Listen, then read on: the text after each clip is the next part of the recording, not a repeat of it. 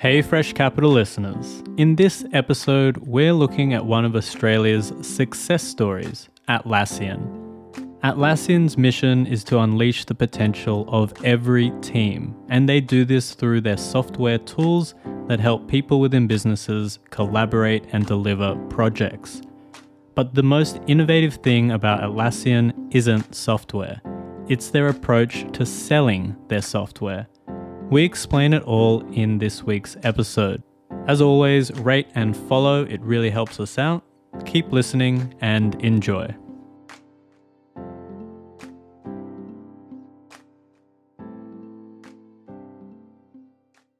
Welcome to another episode of Fresh Capital. Every week, we provide a refreshingly simple way to learn about companies and investing. My name is Dan. Joining me, as always, good friend Albert. How are you doing? Dan, I am good. How are you going? Doing very well. It's not too hot a day in Sydney today. The last couple of weeks have had some scorches. Are you staying inside this weekend, Albert, or heading out? No, it's a beautiful day. I just got back from the gym, which has been good. It rained a bit this morning, but overall, hopefully this weekend pans out. I'm playing a bit of tennis tonight, which will be fun. Yeah, I didn't realize until we had dinner the other week that you like to play tennis at 10 p.m. on a Sunday. 10 p.m. You gotta. Then you go to bed straight away and, you're feeling refreshed because you've had a bit of exercise. Well, I guess you'll be feeling refreshed and ready for work on Monday, where you may or may not be using Atlassian's collaboration tools. That was a bit of a forced segue. No, I liked it. Atlassian. Were you in on these guys at IPO, or how long have you been tracking Atlassian? No, I didn't jump in at IPO, which is a shame because they've obviously skyrocketed since then. But, I kind of been closely following the story, but not investing. And I'm not actually an investor in Atlassian at the moment. Well, so for the listeners, many of whom are Australian, Atlassian, bit of a homegrown hero for us. Atlassian produces software that helps teams work together more efficiently and effectively by providing, project planning, management software, collaboration tools, those sorts of things. They've got 4 main segments: subscriptions, as you can imagine, for a software business; maintenance, where they maintain their software for a fee; perpetual licenses; and other, which is training, strategic consulting, that sort of thing. They're actually a bit of an old business. I didn't realize, Albert, but they've been around since 2002. One of those classic, overnight success stories, even though they've been plugging along for a long, long time before everyone knew about them. Headquartered in Sydney, Australia. Anything off the top, Albert, that you want to say about Atlassian? Yeah, so it was a good overview. They kind of split their products into 3 kind of big buckets. The first is what they call Agile and DevOps. Sure, a lot of people think about Agile and presumably run Agile within the business, but Agile really is a software mentality and in a way you ship and build software. And Atlassian were really the pioneers of Agile as a philosophy. They've got the second bucket, which is ITSM and ITOps, which is really around IT service management. If you work at a big company and you log a ticket saying, hey, my internet's not working, or this program in my computer's not working, they'll often have an ITSM piece of software that sits behind that ticketing system. Sometimes it's an Atlassian product. Sometimes it's one of their competitors like Zendesk or ServiceNow. And then they've got a smaller bucket called work management, which is just around general work and project management. And then within each of those buckets, they've obviously got their flagship products: Jira Service Management, Trello, Confluence, and Bitbucket. So we'll do a bit of a deep dive into those products in a little bit, but just a little bit more on the company. 236,000 customers, which doesn't necessarily sound like a lot, but keeping in mind that some of those customers are obviously companies, businesses of their own with many, many employees underneath them. 2/3 of the Fortune 500 use Atlassian's products in some way or another. And really, I think if you're wanting to generalize or have a sort of an overarching theme for Atlassian, it's really nicely summarized in their mission, which is to unleash the potential of every team. So basically, their products help teams organize, discuss, and complete work through software. So that as the overview, Albert, and I know you've used some of Atlassian's products. Do you want to dive into, let's hit the main three, Jira, Confluence, and Trello, and just describe them for the listeners? Yeah, I like their mission a lot because it plays into their ticker. The ticker is actually team. So it's pretty funny if you type in Atlassian ticker, when it shows the little NASDAQ stock growth, it's a team. Very cool. So Atlassian got kind of a couple of flagship products, but their first product they launched is a product called Jira. And Jira is really targeted at developers. It's a product that enables developers to track their development workflow to understand what's really being used or built right now, what needs to be reviewed, what's about to be shipped, and then what are the things that we need to work on. So really at its core, it's a Kanban board that you then assign different tasks to that Kanban board and then assign different things. So if you're running an agile business, you'll use Jira as your main source of truth in terms of what people are working on. So you can see, this developer, Sally is working on this product. This developer, Greg, has now built this product and it's ready for code review. Or this developer, Tom, has now built a piece of product and it is ready to be deployed when it needs to be. So it's a product that lets you see who's working on what else needs to be worked on, and what's ready for a delivery. And then within Jira, there's a lot of other things as people start to use it for non-development work, like it roadmaps and long-term planning. But really at its core, it's a product that helps developers understand who's working on what needs to be worked on, and what's ready to be shipped. Does that give you a pretty good overview, Dan, of what Jira is? Yeah, it does. I mean, I think for non-developers out there, you might have come across a Gantt chart before, which is sort of like a bit of a tool which is like on a X and Y axis. On the X axis, you've just got these lines showing that, Albert might be working on something for 3 months, Dan will be working on something for 2 months, Jess something for 5 months, and just sort of overlapping where that workflow maybe interacts and where there might be resourcing issues, where you're all working on something at the same time and something else needs to be done. Jira is really just a project management tool. If there's a task that the whole team needs to do, and that task is broken up into smaller subtasks, it becomes really difficult to start tracking that without the use of some of these tools, and that's where Jira comes in. Albert, do you want to quickly go over Confluence and Trello as well? Yeah, it's funny explaining these because I'm literally in them every single day. Like Jira is the first piece of software I use every single day working in a software business, where like you load up your computer, daily stand up, which is, a sprint ceremony is part of running an agile business. You move your Jira cards around to say, this is what I'm working on. So it's funny talking about them. Confluence, which I also spend a lot of time in. It's kind of like a word processor in the cloud. I'm sure they'll, Atlassian people will probably berate me for saying it's like a word processor in the cloud. But ultimately, it's a knowledge repository where people can build, write, store Word documents or word process looking documents, because they're not Word documents, they're knowledge documents. So it's like a knowledge repository. You could probably liken it to a really easy to use Wikipedia article. A lot of companies use these for internal wikis, writing up and storing documentation around products they're building, writing up specific requirements. The company I work at, we really use it as like a knowledge repository. So not just writing requirements about software, but interviews we do with customers we'll put up there, documentation around the product, documentation around process, scoping projects out. It's really just word processing in the cloud. Excellent. And then Trello, I think, is probably the easiest one to sort of summarize. As you mentioned, sort of that Kanban style. It's like the digital version of sticky notes, isn't it, Albert? Different team members or different tasks will have different color sticky notes. And then there's sort of a board where you can essentially place them all to see who's working on what, when do things need to be due, in a very transparent way, so that if Albert and Dan are working on a group task together, I can always see Albert's progress and what he's working on because I can see it on the board and he's updating it in real time. And that's, I think, probably the easiest one to access because it's very, very intuitive.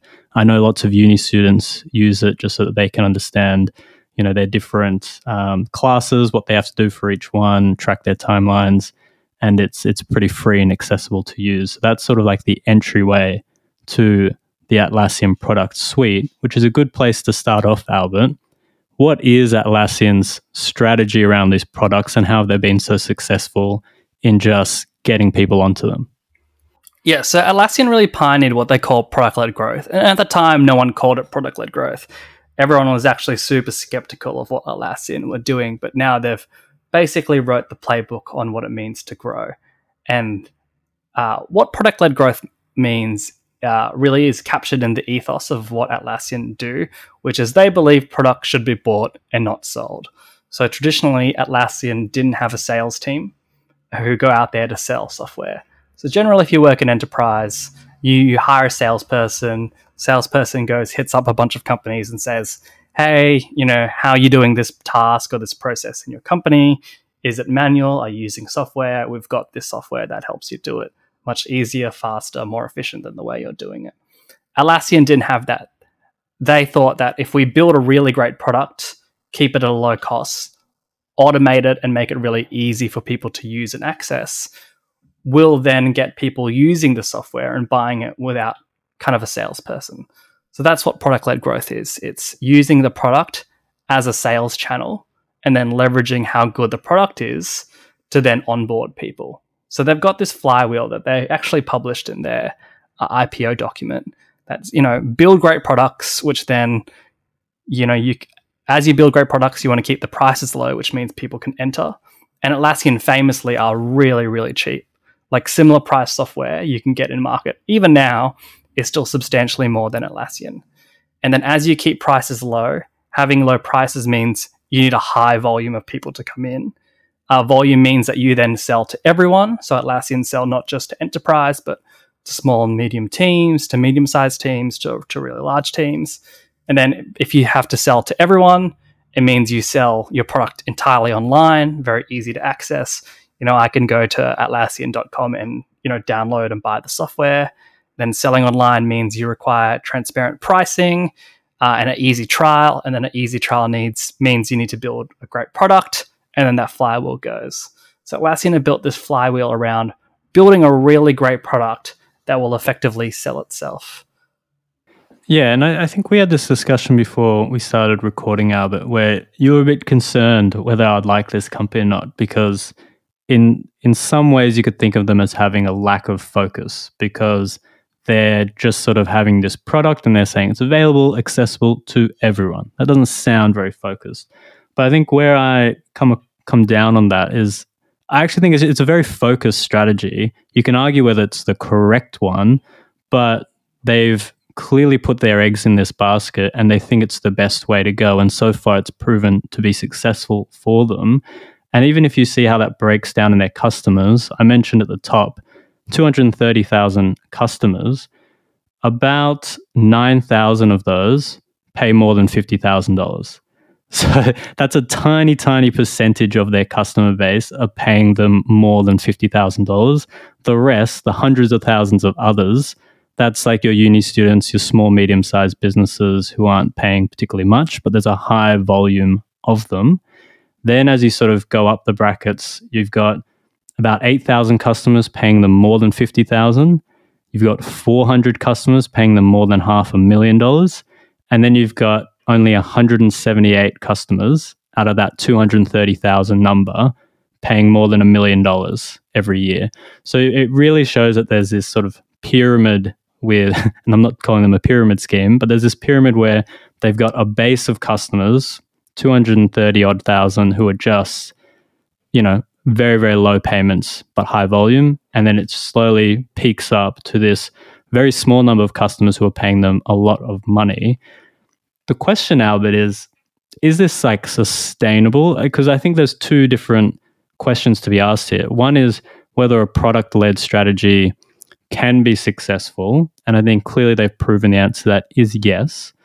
But the second question is, will a product-led strategy continue to be successful at their size? And what's your answer to that? Yes, I think the data for Atlassian shows that it has been really successful.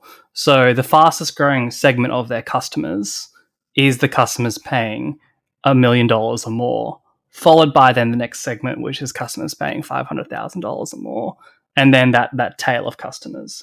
And so, Atlassian now have come to play by the general SaaS playbook of enterprise. So they don't have enterprise sales, but they've got what they call enterprise advocates, who are kind of like salespeople. And you could call them sales because they do carry sales quotas. They're the only sales or advocates within Atlassian who carry sales quotas. But they effectively talk to enterprise customers and understand what their needs are, try to upsell them. But the fact that Atlassian have consistently grown this segment and will probably continue to do so, I think shows that this model is sustainable. I think the other thing, Dan's worth noting is when you start as a small business using Atlassian, once you embed that in your small business, as your business grows, then your Atlassian clip and what you spend on Atlassian as a business grows with it. So they charge per user. If you're a company of 10 people and all 10 people use it, you're going to be in the tail. But, we've seen companies that are 10 people grow into, millions and billion-dollar businesses. And as Atlassian penetrate that market, which they do and will continue to do so, they're only going to continue growing that $1 million, 500K segments of their customer base. Well, that's why I'll throw the first challenge at you, Albert. And I feel like, I don't have strong feelings on Atlassian. I've looked at them. I can see things I like about them. I see things I don't like about them. And it sort of cancels each other out. So I think I'm going to be playing a little bit more devil's advocate in this episode.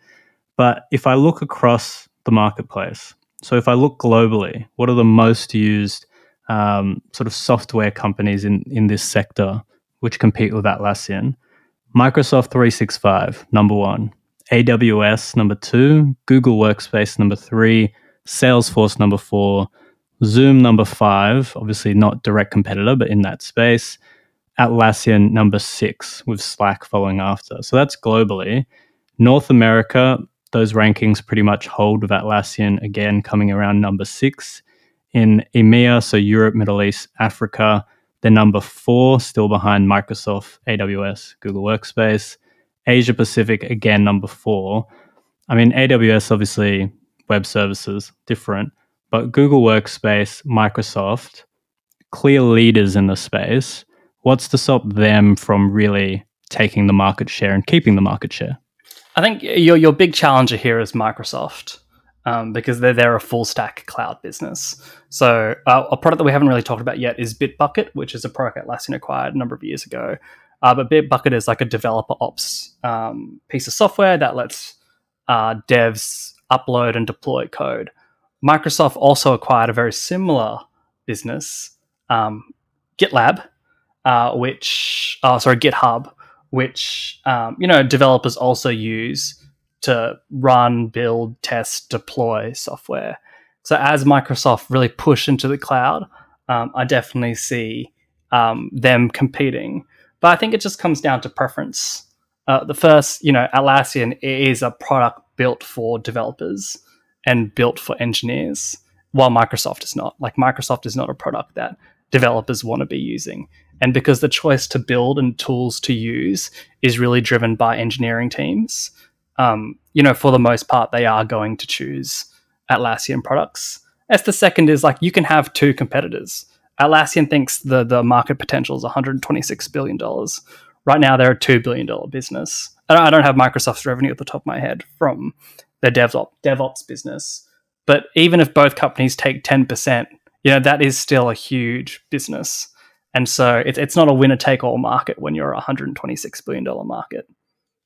No, but you've raised an interesting question there, Albert, because you're talking about how, say you've got a big company, say it's 100 people, then you're going to have an IT department. And what you're talking about is, well, the IT department maybe favors Atlassian's products because it's built with sort of a developer mindset, with the needs of the developer in mind, which will be different from, say, the experience, the sort of familiarity of other employees in other business segments. But what you're leveraging there is the idea that the IT department has an outsized influence in the choice of a particular company's IT systems, which gives Atlassian a bit of an advantage there. And what I'm wondering is, like, is that true? Because if you get to a boardroom, then you might have the directors who aren't IT trained, who have been using Microsoft for the last 30 years. Who wins that power struggle? Is it an advantage for either side, or is it one that's just going to sort of fall randomly? Because I tend to think that Microsoft actually has a bit of an advantage there in how it plays out in each individual company, this choice of products. Yeah, I think this is when you can really look at the data to make that decision. You just said 2/3 of Fortune 500 companies are Atlassian users. And so, it's unlikely that the boardroom is really debating whether, software, whatever software everyone uses, because Atlassian software is not driven top down, it's driven bottom up. Someone in the company wants to use it, and then it permeates through the rest of the business, rather than a CIO or someone from the board or management team says, we are going to use this software. So because it's driven bottom up, people have no choice but to adopt it. And I guess secondly, the fact that 2/3 of Fortune 500 are using it show that this is still a piece of software that, regardless of who the decision maker is, like, these enterprise companies are using Atlassian products. The challenge I have with that is I think that holds true up until a certain sort of procurement price. Like, once Atlassian wants to start expanding out its customer profile to more of those customers that are spending more than $1 million, then you are looking at board approval. You are looking at senior people signing off on the use of this product, because it's a significant cost. And I guess where I'm actually leaning towards as I'm thinking about it is I think Microsoft maybe has an edge there, because it does have direct sales channels. It's built up these processes around software sales where now board directors, decision makers in a company, they can really easily reach out to these salespeople. They've been having these conversations for months, if not years. There's maybe a sense of trust there. If Atlassian has this bottom-up approach, maybe it's just less equipped to get the higher revenue companies on board. Is that like a bit of a flaw, perhaps, in the strategy? Yes and no. So I think you need to look at it more bottom up. So if you're a company trying to build out an engineering team, or you have engineers, they'll use the tools that they want to use. And if you put the tools, say Microsoft, like, if you're a board director who's not technical at all, and you're dictating to your engineering team how they work, your engineers are going to leave. And that's the reality in every engineering business at the moment. There was a great article in the Fin Review this week that said engineers were being offered $100,000 to stay when they were presented with offers to leave the business, because engineering talent is so few and far between, especially in Australia, but in Silicon Valley, especially, where engineers are getting like $500,000 to work at Facebook each year, like $500,000 US. So I'm not going to say the power is concentrated in these teams, but when you understand that you're trying to get the best people, they want to use the best tools, and engineers will most often use the tools they want to use, not the tools that have been dictated to them, especially not by someone who's not an engineer or software developer. I think the other thing I would say is Atlassian are really firm because they are so focused. So they didn't get a lawyer till they were like an 800 people company, and they use standard terms and conditions for every sale. And so they've specifically said, like, if you want us to modify our terms and conditions, if you want us to modify the software for you, then like you can go somewhere else. Like, we're not the right software for you. And that's like driven by this idea of, let's remove all the friction in how someone accesses and buys our product. And as part of that, it's, you don't want to have to reconfigure terms each time you sell to an enterprise.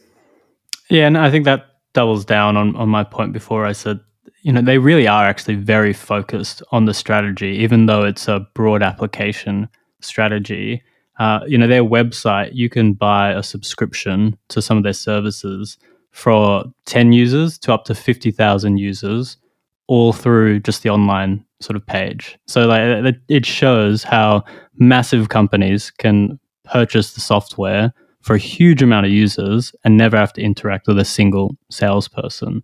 Albert, I'm thinking about switching tack here. Do you have anything else on products? Yeah, I think while you just talked about their website, it's a good call out.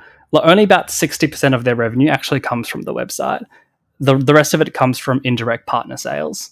So, if you're a big enterprise, say you're using Microsoft or you're using another piece of software and you want to use Atlassian, there's going to be big data migration that needs to happen. You're going to need to train everyone to learn how to use the product. You're going to need to do change management around, hey, we've got this new product called Atlassian. You can stop using, I don't know, Asana or Monday or Microsoft Teams or whatever. So Atlassian leverage partners to then do that services work for them. So Atlassian they do very little services implementation. They've got partners to do that because they've got this network of partners. Those partners actually go out and sell, and these partners are like IBM and Deloitte, like big consulting firms who generate, a fourth or almost a third of Atlassian's revenue. I think this is a really good call out as to their product-led growth. If you have salespeople and implementation partners, one of those two things are cannibalizing each other.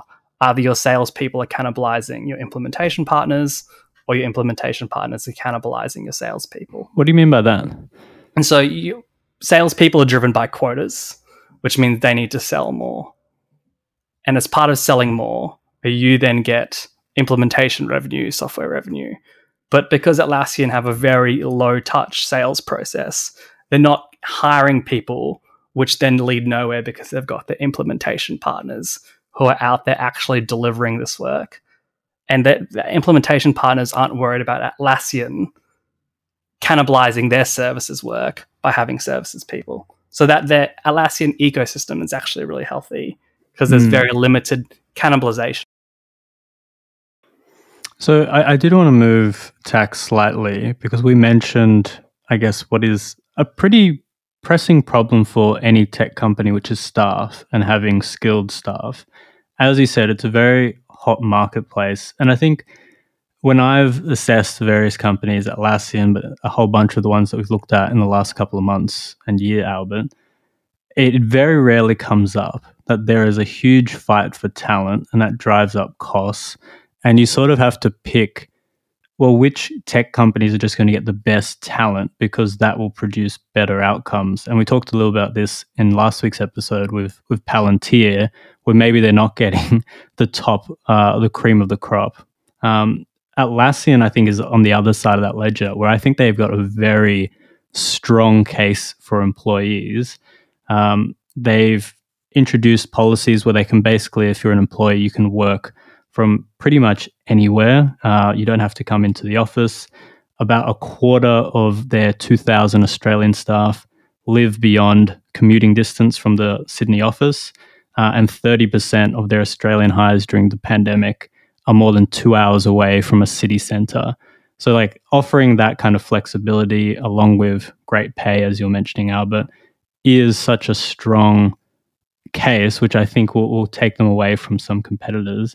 Plus, they've got this real culture, which we've sort of been talking about, where they've got a very set mission, purpose, and it comes through in their products and it comes through in their teams as well, which you'd hope as, a company which facilitates collaboration.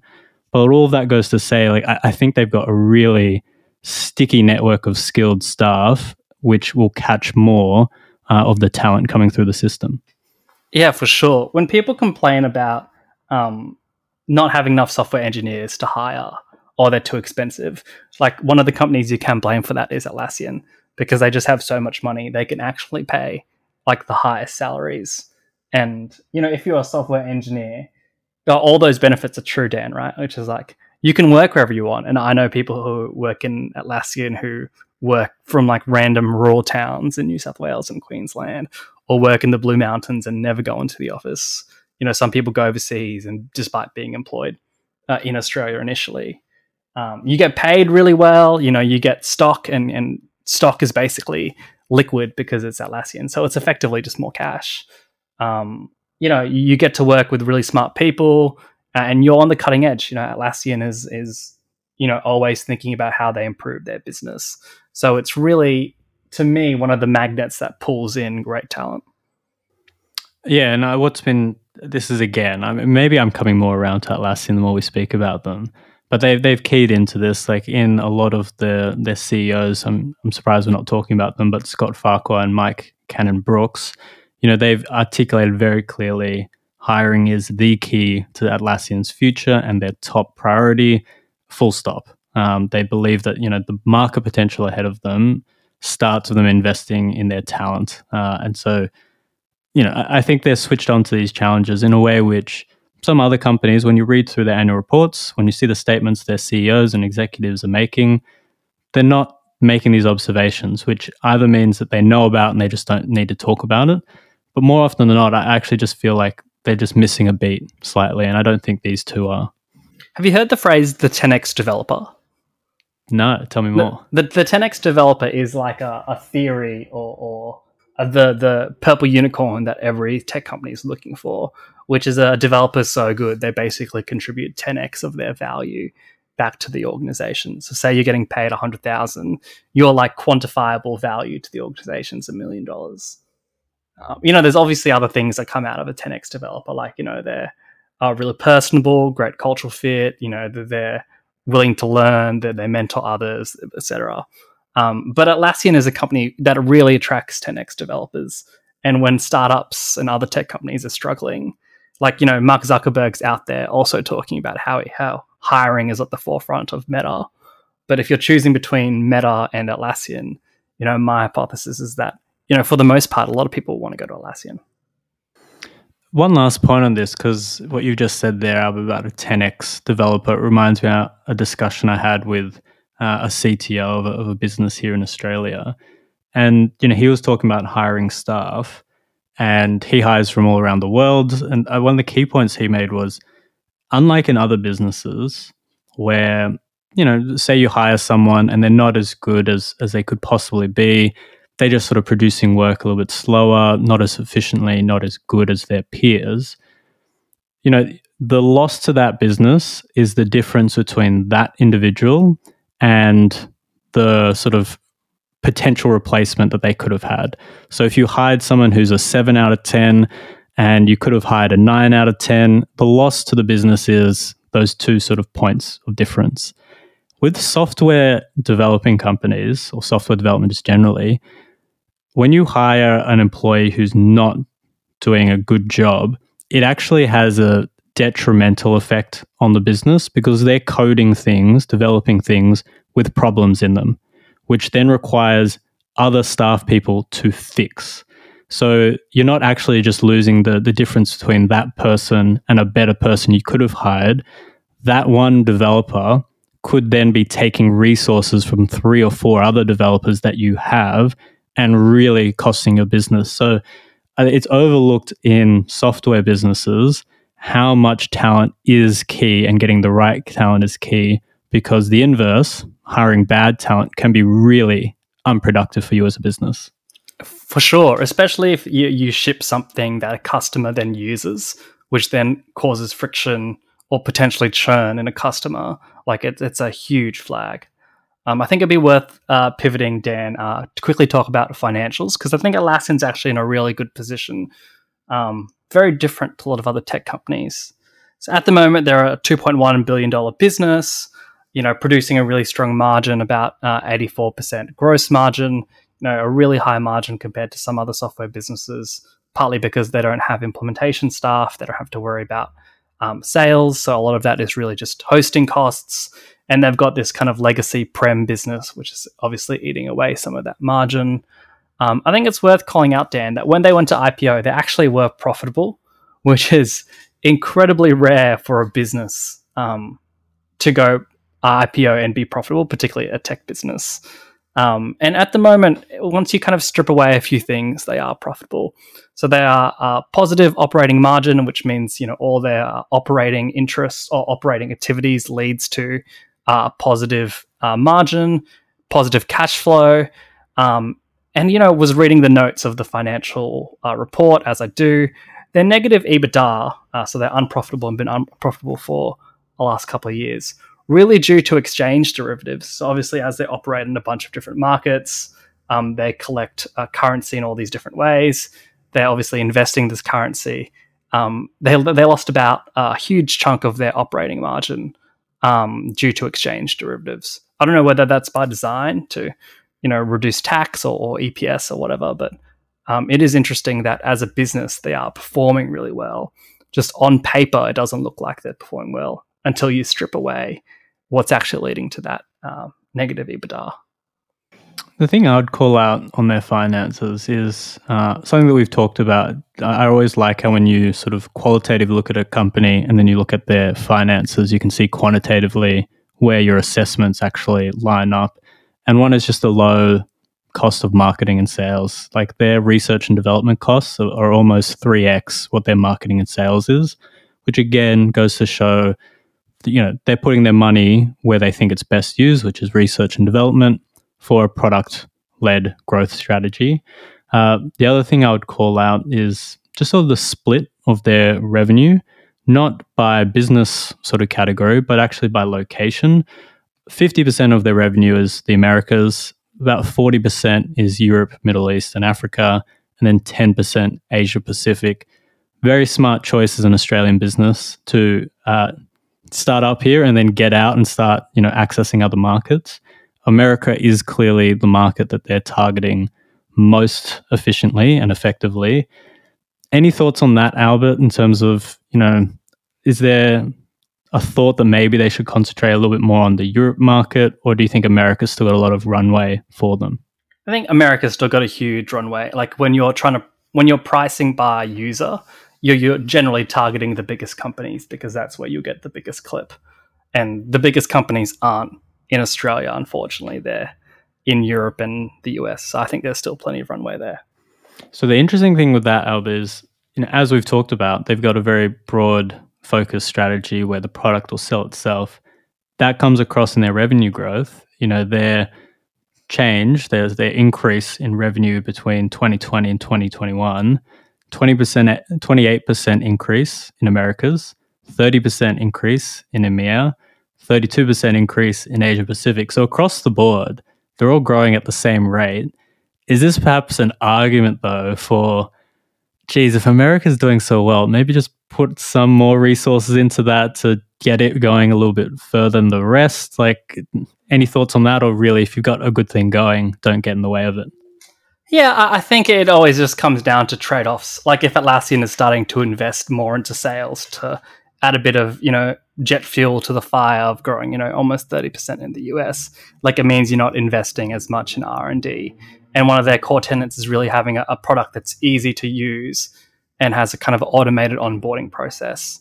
And if you mess with that flywheel, it may not churn as quickly. And, once you get a flywheel going, it's obviously hard to stop it going. But you want to keep optimizing it, not pulling away from it. Good call out. Albert, anything else you want to say before we start finishing up? Maybe future growth? What do you think's next for Atlassian? Yeah, it's funny because if you asked me this a couple of months ago when they were trading at 40x, I would have been like, Atlassian, too expensive. And now they're only trading about 32x and, potentially could still be there. As future growth, they estimate the market to be about 126 bill. They're making 2 bill now. So they're really only scratching the surface of a market. And if you believe that, as a digital transformation continues, every company is going to be software enabled or a software company, then Atlassian is pretty positioned to grow that market share to, 5 to 10%. I think what I'd like to see is Atlassian really push into teams. Obviously at the moment, they're still predominantly in DevOps and developer. They've obviously got Trello, but really would like to see them move further into that team space, potentially through an acquisition, Zoom maybe. Atlassian has grown historically through a lot of acquisitions, so we would really like to see Atlassian make a big, bold move in the space. Yeah, that's an interesting one. I also think that there seems to be a focus on the product at the moment, which I think can sometimes distract from potential opportunities outside that product range. And as you say, Albert, I think clearly what we've talked about in this episode is a sort of differentiation between developer ops tools and then what is the broader marketplace, which is just general team collaboration, which Microsoft is clearly the market leader. And if you were to ask me now, do I think that the current Atlassian suite will compete in the general marketplace against Microsoft's Teams? I don't think so. But if they use what they've learned now, the skills, the developers, etc., they've had, make a timely acquisition and start to play in that space, I think there could be that potential upside. I think we've maybe caught them a little bit early because there just doesn't seem to be anything on the horizon for them to snap at. And, their share price you mentioned, Albert, they were $450 priced November last year, so only a couple of months ago. Now they're down to about 315. I'm saying that not to say the valuation is correct or wrong, etc., but that does affect your ability to make acquisitions when your share price is running really, really high, as we saw with the Afterpay and Block deal. There's a lot more maneuverability and options you can do to make a deal like that happen. For sure. I think, that's almost like a 25% decline. I think given that the huge tech sell-off that's been happening the past couple of months, 25% is actually significantly better than some other companies who've declined by 60, 70%. Like, some of the companies we've talked about declined, more than Atlassian. Peloton was down like 60%. Beyond Meat down 60%. So for Atlassian to only drop by 25% during the big sell-off, to me, I think that's a really, really good result. Albert, you're making it sound like we've got the touch of death. We'll have to monitor Atlassian after this episode. No, not at all. They're doing really well. Maybe we're just teaching people a little bit too much about the companies we talk about. They're all just pulling out. Yeah. Fresh capital moves markets. All right, Albert, what's your verdict? I think Atlassian's a great business. They're doing all the right things. If they can expand into another product, either through an acquisition or through organic growth, then I think that's going to be another avenue for future growth. As a whole, though, when you're talking about competing against Teams, like Microsoft Teams, Microsoft Teams is a piece of shit software. I don't know anyone who's ever had a positive experience in Microsoft Teams. It's hard to use. It's not great. And Atlassian, also a good product, but, it's still clunky and at times very difficult to use. Partly if you're trying to use Jira to do non-technical things, it's not built for that. But I would really like to see whether it is Atlassian or another company come in with a nice, easy to use piece of team collaboration software, which I don't think exists yet. I've yet to see it. So when we were talking offline, Albert, we were talking about, the people are bearish about something if they're not keen on a company or an investment. They're bullish if they're, really keen and they would like to invest in it. I think I'm in between and I'm in a watch and wait and see. Maybe that's, whalish or something like that. But for me, I really want to see what the product is that will transform Atlassian into a business that can really compete in that Teams collaboration space. Because I don't necessarily see it yet.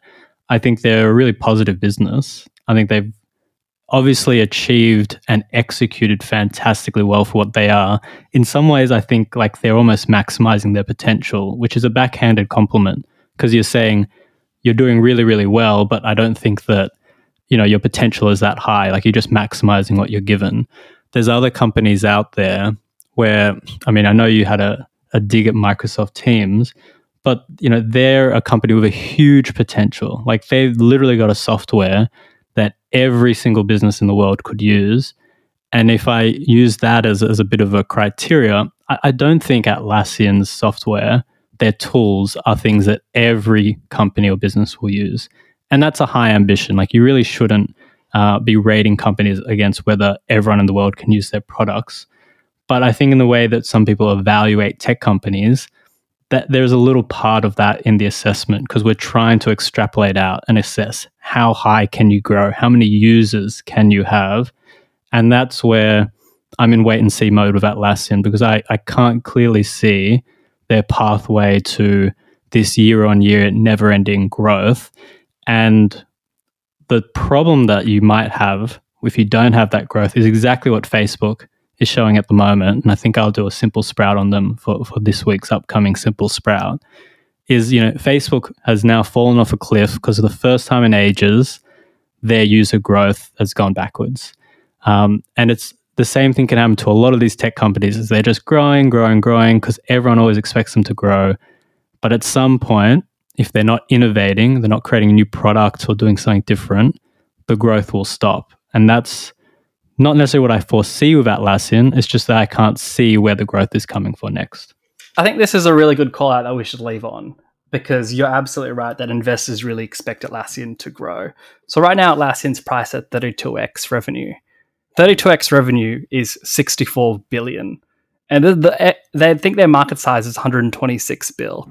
So that means right now, investors believe Atlassian could grow to take 50% of the market share of a $126 billion market. Which, when you put it that way, yeah, absolutely, it's overvalued. Like, the investor expectations are always going to be unmet when you price something at 32x revenue for something that's already a $2 billion business. We should maybe get a little bit more into valuations, Albert. That was a very concise, I think, a really good way to sort of contextualize it. I think, I'm not like a deep quant, but like I follow expectations investing, which is like, what assumptions have people priced into this? And then do I believe those assumptions? And if you just look at that, just a ratio of enterprise value to revenue, then you can see that investors believe it can get to 64 bill, which is a lot of money. All right, Albert, let's finish up there. Thanks for listening to Fresh Capital, a company about companies and investing told in a refreshingly simple way. Like, subscribe, follow, all of that. Please give us a rating on Spotify or Apple Podcasts, wherever you listen. And we'll catch you next week.